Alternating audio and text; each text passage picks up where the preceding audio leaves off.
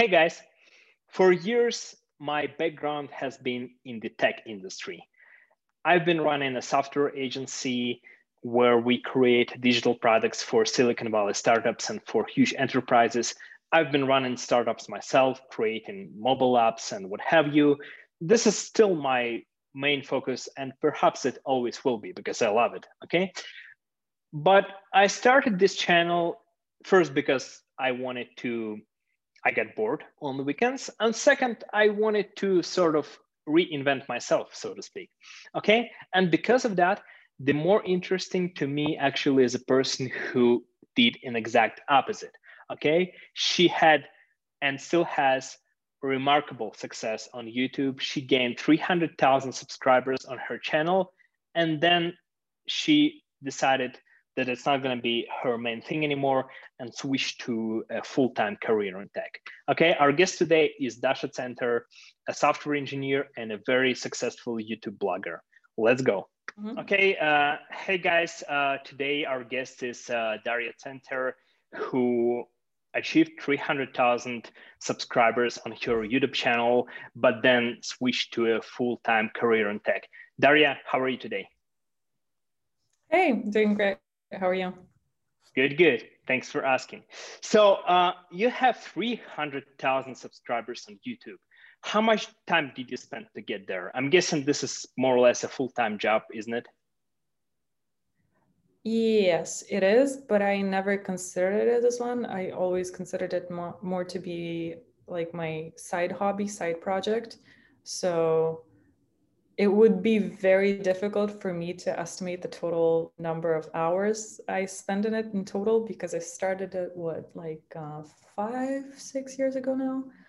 And it kind of grew naturally. It was never my intention to just do that full time as the only thing I would be doing. Mm-hmm.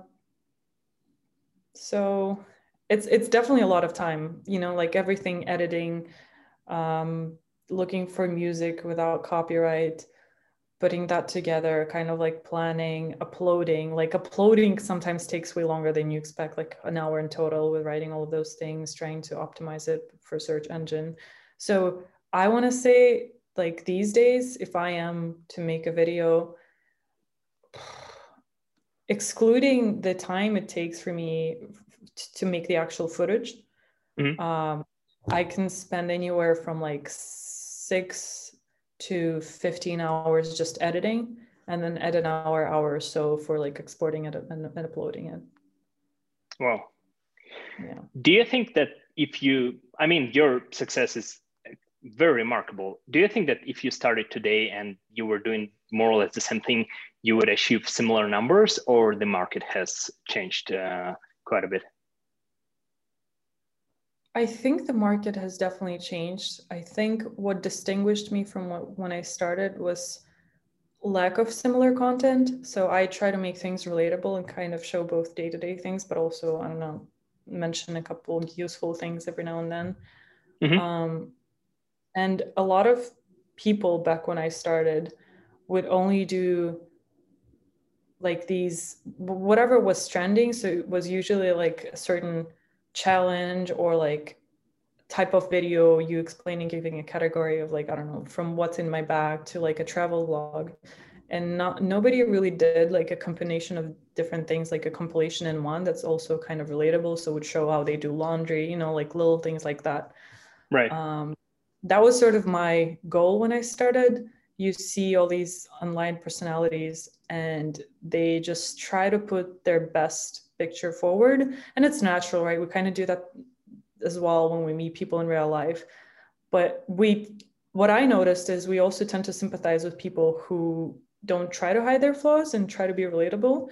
And I wanted to do the same online. So I think back when I started, it was never like a mega growth that I noticed, but word of mouth still works, and it worked back then.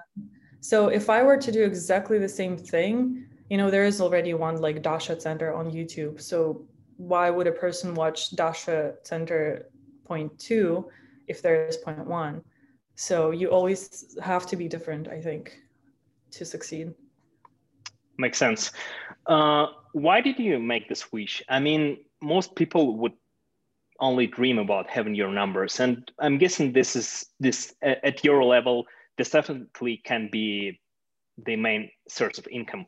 Why did you switch to career in tech? And I know you're still sort of maintaining the channel and you're still making videos, but from what I understand, this is not a super top priority for you anymore. Why so?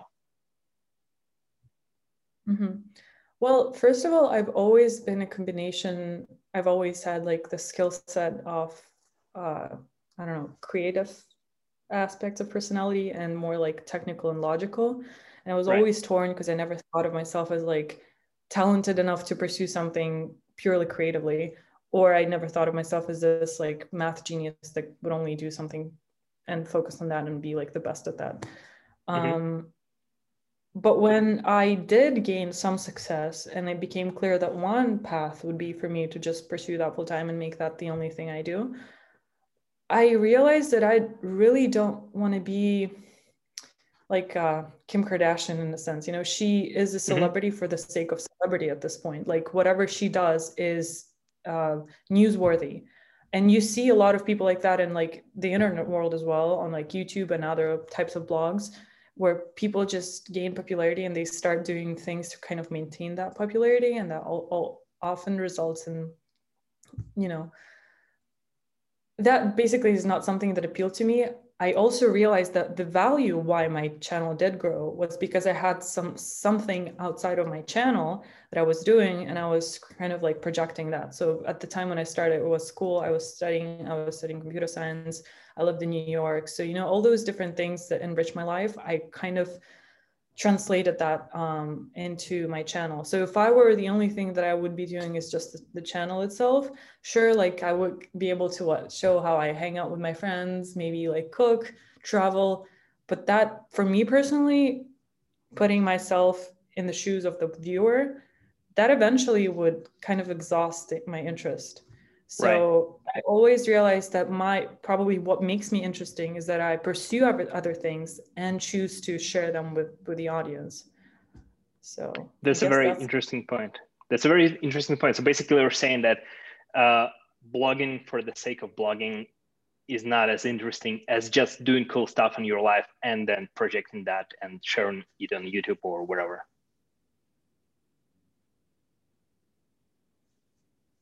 Interesting.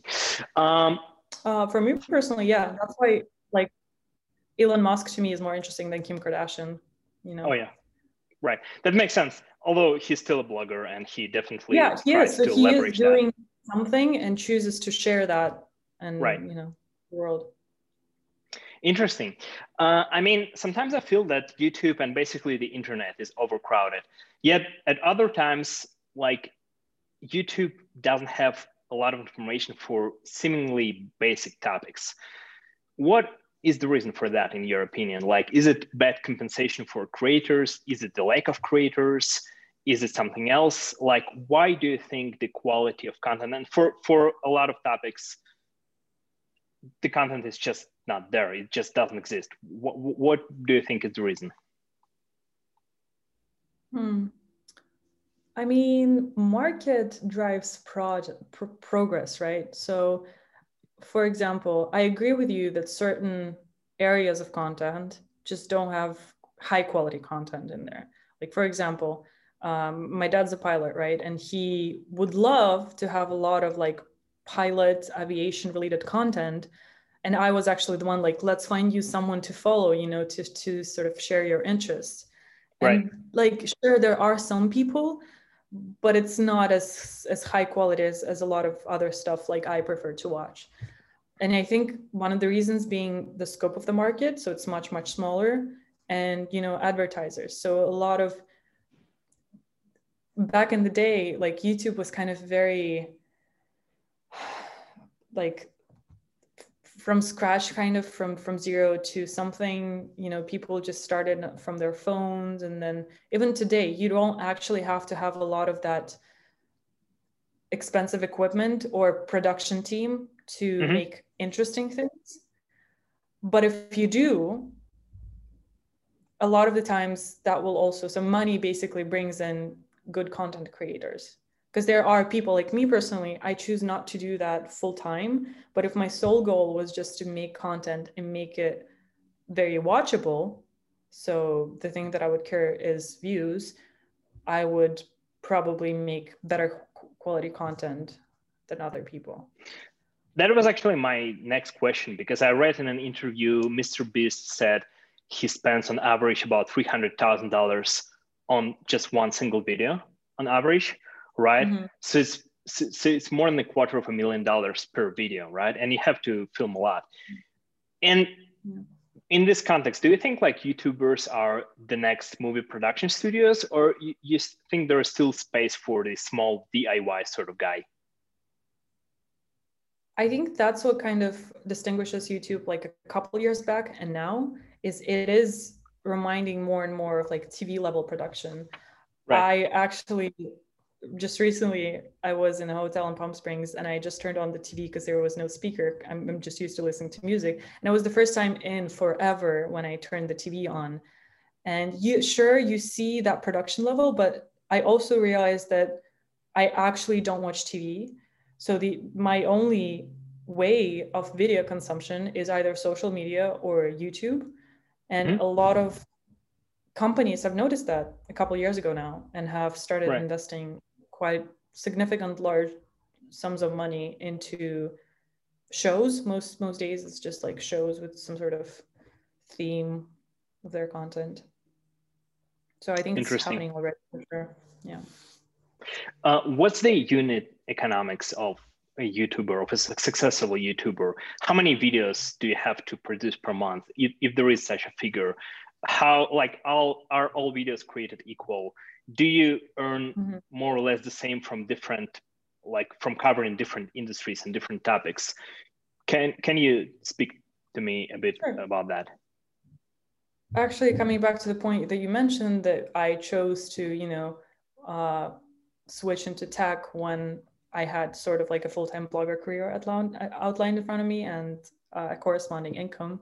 Yes and no. By Russian-speaking internet world market, if I were to live in my hometown, Minsk, I'm pretty sure I would be quite comfortable, But considering that I live in the US, it's just a different scale of income. So my first point is it really depends on what your market is, where your audience is. So usually there are two ways YouTube or any other types of bloggers make money. It's either like integrated advertisement. So in YouTube, it's like ads, banner ads, pre-roll ads. There are a lot of types of them. And the second one is partnerships with brand, right? That's pretty much it. And in the difference in scale is basically about 10 times right now. If we're talking view ads revenue. Okay. So because it works pretty much the same as Google AdSense system, it is pretty much the same environment and infrastructure. There's a cost per user kind of conversion rate, right? So like 10 cents for showing it to the viewer, more for like conversion, etc. And because there are more companies competing for purchasing power in the US, obviously, they're willing to pay much higher. Whereas a lot of companies, and just the economy in general, is not as developed in the Russian-speaking world as it is in the US and the English-speaking world. So it's kind of natural that ad revenues are about 10 times smaller if we're talking just pure YouTube revenue ads money. And you mean that in turn, you earn 10 times less, right? Yeah, I'm saying if with the same view counts as I get, same numbers, my audience were to be English speaking, I would have made just 10 times more, and I would probably be quite comfortable, at least, average speaking here. Okay. There are partnerships, sure, and a lot of companies are doing it now, but also it kind of depends a little bit, and there will be some constraints in terms of like, it's mostly like a country, say Russia, like Nike has Nike Russia department. And sometimes there's some friction if you're like a Ukrainian or a Belarusian citizen or like Kazakhstan or something. I think it doesn't apply only to Eastern Europe, but a lot of other markets as well, right? Sometimes it's like a huge market segment, and there is some friction in terms of like what people you know, what nationality you have, what work authorization you have, to be able to make successful partnerships. Mm-hmm. And does it depend also? So you explained the geography, but doesn't it also depend on like industry or the topics you're covering, or maybe age of your audience? Sure. So, for example, I always kind of try to be like genderless blogger in a way, because I was a little not annoyed, but I noticed from day one that 90% of my audience was females, ladies. And I was a little frustrated about that because I didn't think that I made that, female oriented content. It wasn't, it still is pretty universal. Like every now and then maybe I mentioned like something that only girls would relate to, but it's definitely not like my agenda. But I think it's quite natural because these days, if you just hear somebody being like, oh, you should check this girl out, or like a girl who is a YouTuber, you automatically associate her as a girl that would probably produce content for other girls. Happens. So I had this dilemma where I tried to kind of distinguish myself and actually even limit in any further content that would be female oriented, even though it would be maybe like 1% of the entirety of my content. But when it came to advertising, I spoke to a couple of different agencies, and most monies from my perspective would come from skincare and makeup partnerships. So because I guess I did mention a couple of different things for tech and like gadgets and other related things, but also as a girl, I would not be like a natural choice for them. Maybe I should have been, right? Because it's actually even smarter if my audience is more female, so they would probably trust me more as an opinion leader. But somehow I just was less on the radar of tech and gadget companies. But as a girl, skincare and makeup is quite digitalized these days. They are actually one of the industries that's quite advanced. They are quite modern in the type of advertising they do. They started working with bloggers way earlier than a lot of other companies did. So sure, it does depend on the content and what product placement could be natural for the type of content you produce. And I think so gadgets and electronics, they do have quite large budgets. Banks, but they these days choose to just work with universally like celebrity kind of people, celebrity bloggers people, and not anybody in particular like finance content. So sure, it does vary. Car bloggers I've heard of, they have quite successful dealerships, but that's also a little complicated because some want exclusivity, and like a lot of the times you can't promise that. Exclusivity was also another aspect. Like if you choose to be exclusive with this one brand, they will probably be likely to pay you way more. So interesting. You have some wildly successful videos, right? Ones that have close to 1 million views. Did you expect that? Can you optimize for that? Why do you think on basically all YouTube channels, there are some outlier videos and there are some that are below average even for a set channel? Sure. So the virality of the video can be predicted somehow, I think, or attempted to be achieved. But even like if you talk to a person at YouTube, they don't exactly know how recommendation algorithm is going to affect a particular video. There are a bunch of different factors that they kind of like share, and you can read them online, and people who sort of speculate about that or maybe even know some information. And it is actually quite logical, right? So what YouTube wants is for viewers to stay on the platform, and what all social media wants. If anybody has seen Social Dilemma, that kind of summarizes, the gist of it. They just want the audience to stay there for as long as possible. So those content creators who achieve that goal will be favored by the recommendation algorithm. Retention rate, average view count, interactions, so comments, likes, all of that is accounted for.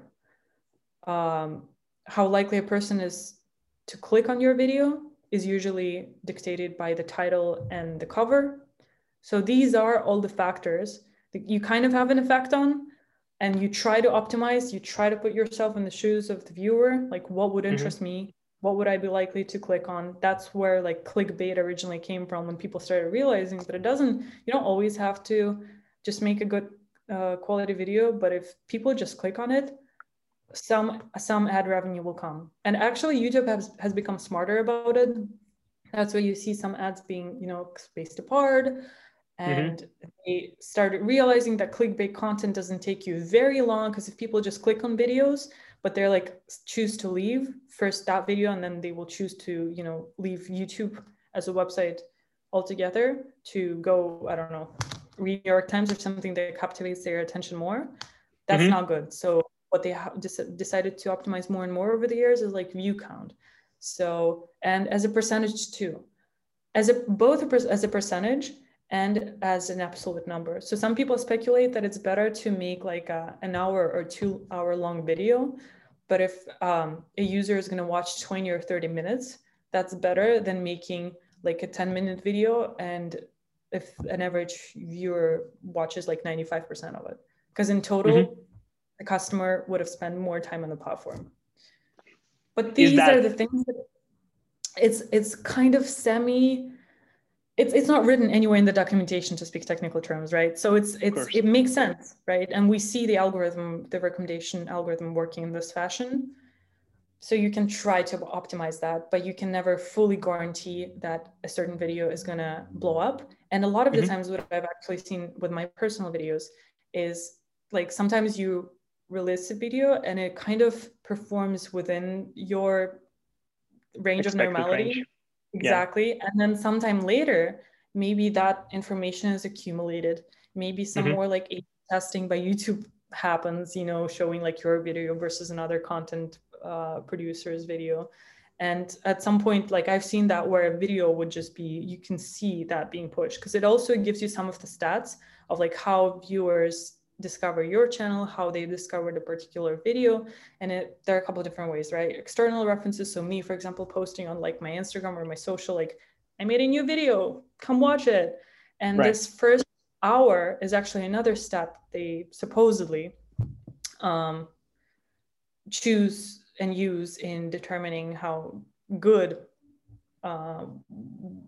viewing wise your video is. So if in the first hour people like immediately click and try to watch your video, probably means that they are interested in your both personality and the content you produce.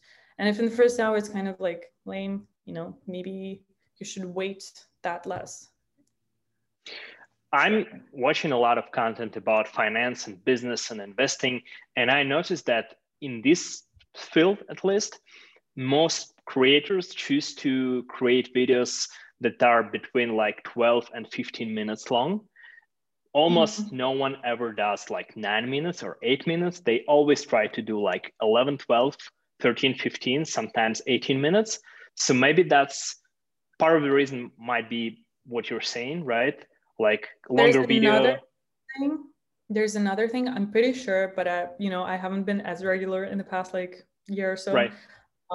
But I'm pretty sure YouTube allows you to have kind of like spread apart multiple, so more than one overlay video ads if your video is 10 minutes or longer. So viewers would be annoyed if your video is like 5 minutes long and it has like 30 advertisements spread out throughout. So I think they put in this restriction where if you want more than one, it has to be 10 minutes and longer. And maybe that's also something somebody kind of discovered with A/B testing, because it's not information that YouTube is willing to reveal. And they have discovered that it is performing well. Right. Could also be a coincidence that, it sort of just falls into that format. Right. Yes, very, very interesting. One of my favorite bloggers, he's a YouTube blogger, and he was given an interview. His blog is all about travel, right? And he was given an interview, and like the interviewer asked him, like, what is the thing that you shouldn't do on YouTube? And his reply was, don't do travel, right? Is there something, in your opinion, something else people shouldn't do on YouTube? It might be because of like financial like conditions, or might be like the type of content too hard to produce, or the audience is too picky. Like, if you were to give advice to people starting out on YouTube, what would you suggest not doing? I could possibly be the wrong person to ask this. And the reason being, as I just described to you, like my goal was not pure numbers. It wasn't both income and like absolute numbers of audience, subscribers, view count. I sure there's some dopamine in that, you know, self like ego soothing. And I like sharing things that I kind of like do in my free time as this creative outlet. And money and view counts is like all these nice perks that I do enjoy, but that is not like the function of my objective is to maximize those. So it really depends on what your goal is. If you purely just want to be successful and your success is determined by the number of subscribers and view count and money you make, then maybe whatever your favorite YouTube said probably makes sense, because the market of travel vlogs is oversaturated.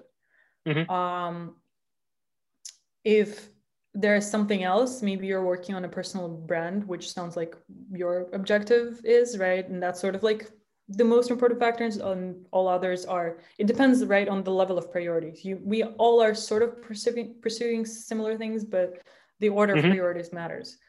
In that case, just try to be different. It sounds super cheesy, but just don't go into those aspects of YouTube already have quite good players at stake, maybe, or try to combine areas. Like, I think my still like interest that people still have like very high retention rate, right, in my videos, comes from me combining things that are not typical.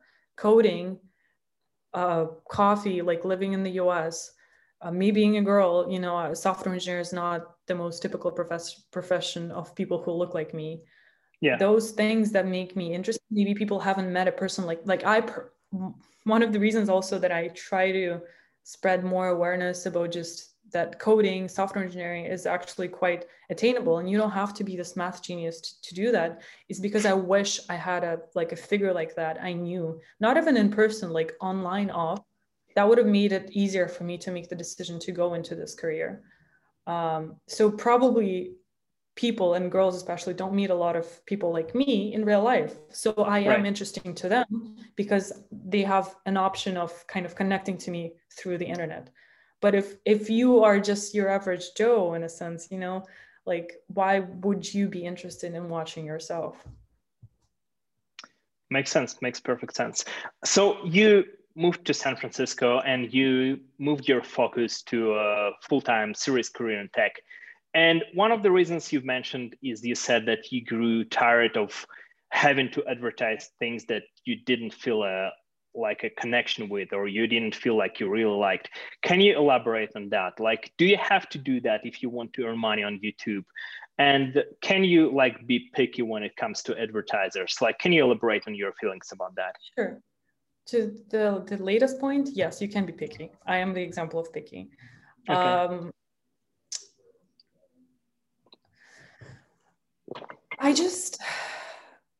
Again, my channel is very tightly coupled with my personal brand. Like, it is essentially my personal brand. And I've always kind of made a point of that. So it is relatable because I am translating whatever I'm living through, whatever I'm doing.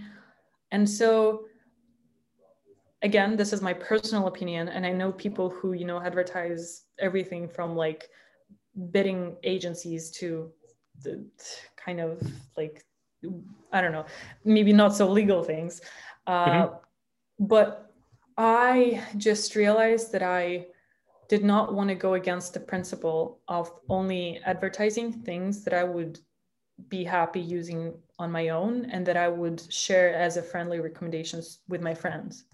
And if that collides with a company who's willing and happy to pay me, great.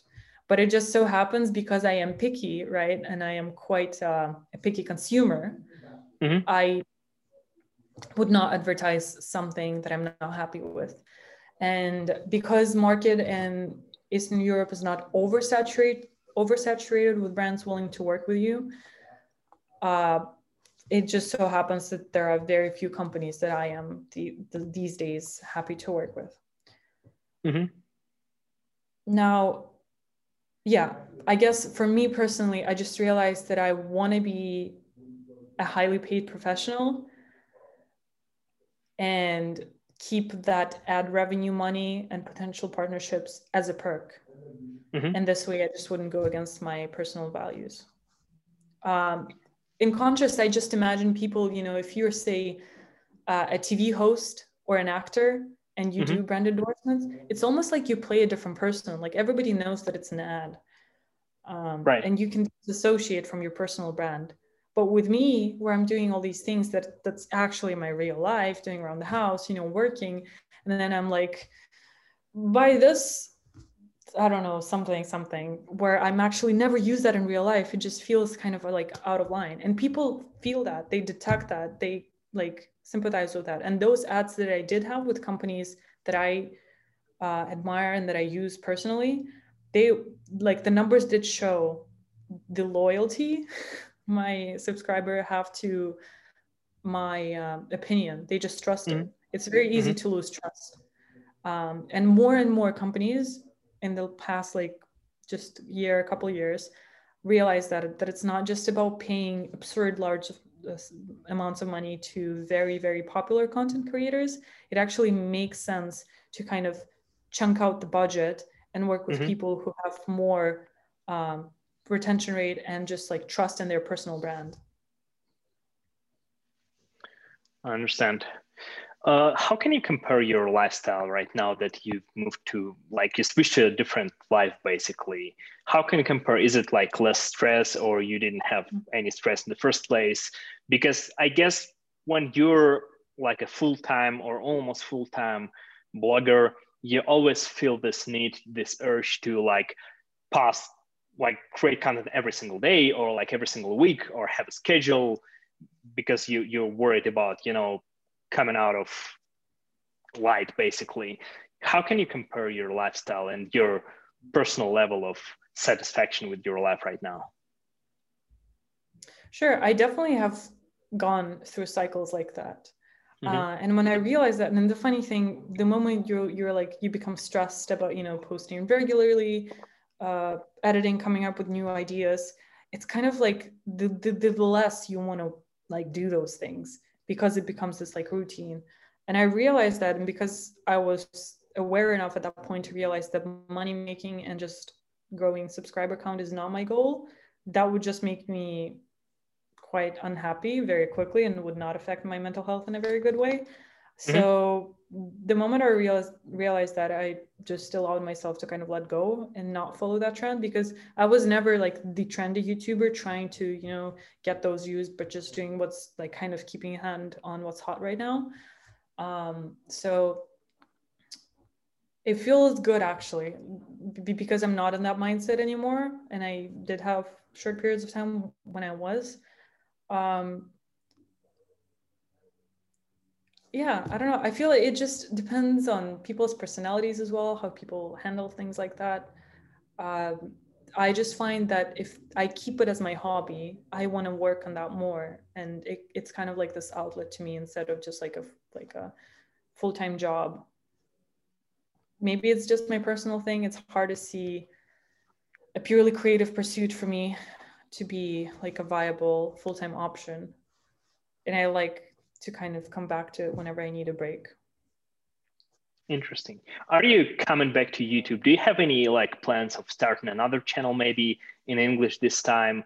And do you think there is space for a channel that goes how to make it in Silicon Valley or in the Bay Area, or like something of this sort?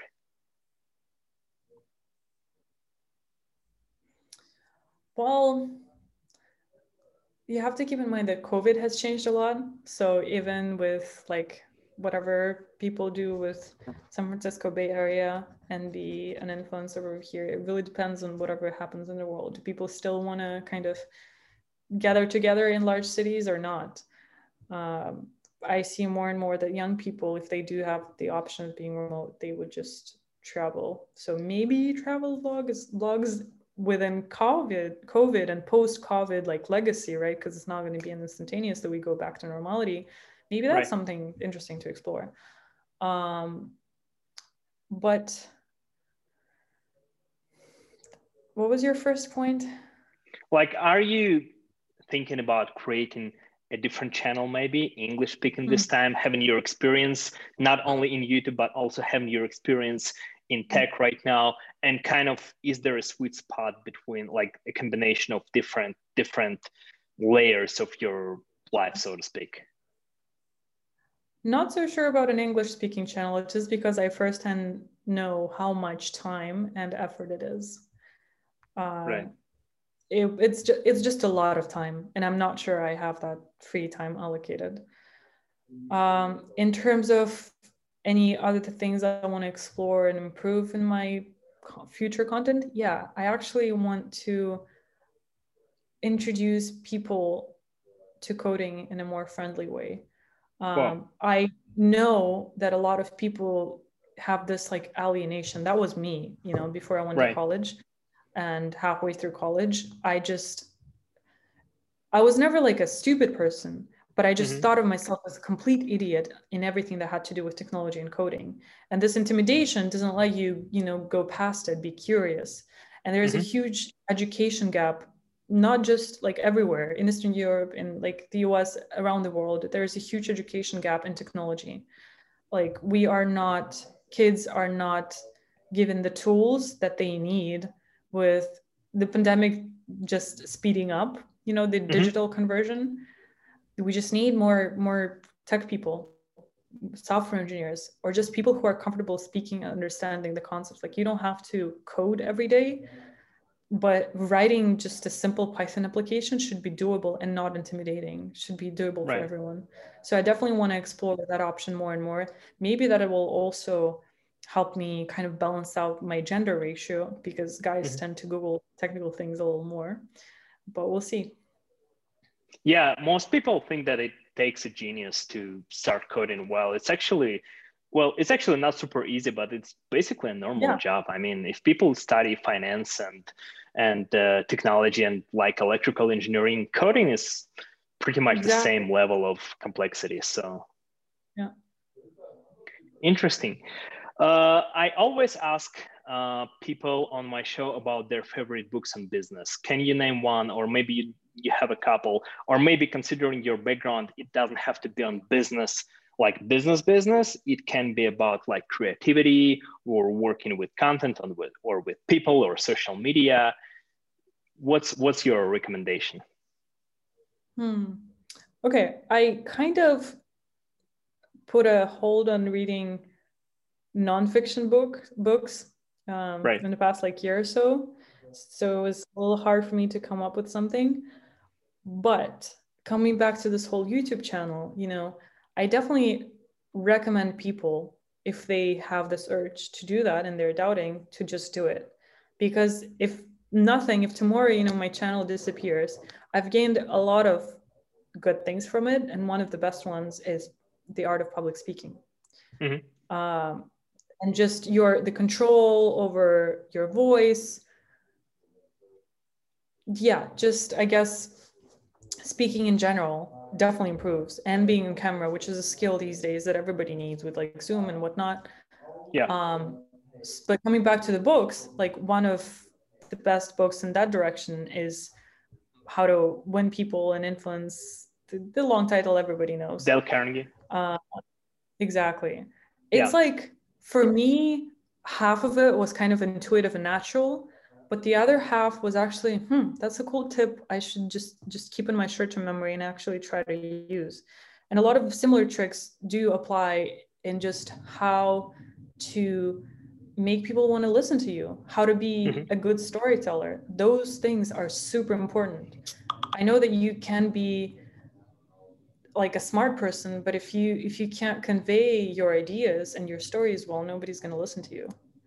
So that's definitely, even if you don't plan to open a YouTube channel, like take a public speaking course, work with a coach. That's one of those skills that's going to yield you so much in long term. It's very invaluable. Yeah, that's I personally think that it's one of the greatest books of all time. And I think like some people are turned off because they think the name of the book, the title is kind of cheesy, but it's actually just because it's so old. Yeah. Daria, it was a blast. Thank you so much for taking the time. Do you have any recommendations for our listeners when it comes to watching some content? What's your favorite YouTube channel right now? I've actually, the past year, I've been more and more hooked on just like discovering Ivies and non-Ivies, like college courses that are free online on YouTube, series of lectures. A lot of people forget that a lot of either nonprofits or just like educational platforms share their content online, and that's amazing. So Harvard, MIT, Yale, Stanford, a lot of them have YouTube channels. Sure, not all of their lectures are free online, but just find a subject that you are interested in. And that's what I kind of do in my free time these days. Excellent. Daria, again, thank you so much. It was awesome. Thank you. Thank you. Bye.